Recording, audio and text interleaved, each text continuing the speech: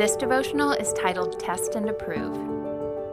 Do not conform to the pattern of this world, but be transformed by the renewing of your mind. Then you will be able to test and approve what God's will is, His good, pleasing, and perfect will.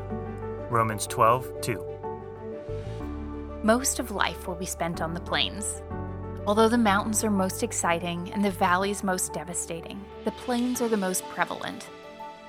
In order to make the most out of life, we have to figure out how to live through the mundane with excellence.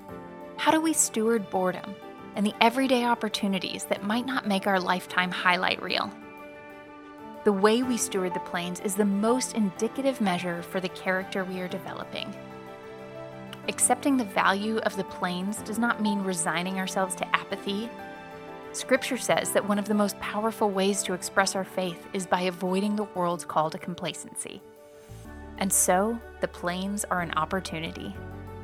This particular arena of life presents us with a choice: apathy or integrity. Will we melt into the mundane, giving our hearts to the flesh and the sleepy numbness of complacency? Or will we see each day, each moment as a chance to know God by faith, to love and care for one another, and participate in the kingdom of heaven? All arenas of life are valuable. The plains invite us into consistency, discernment, and renewed patterns.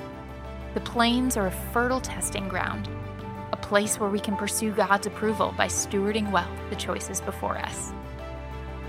Ponder today. The difference between intention and apathy is an individual's choice.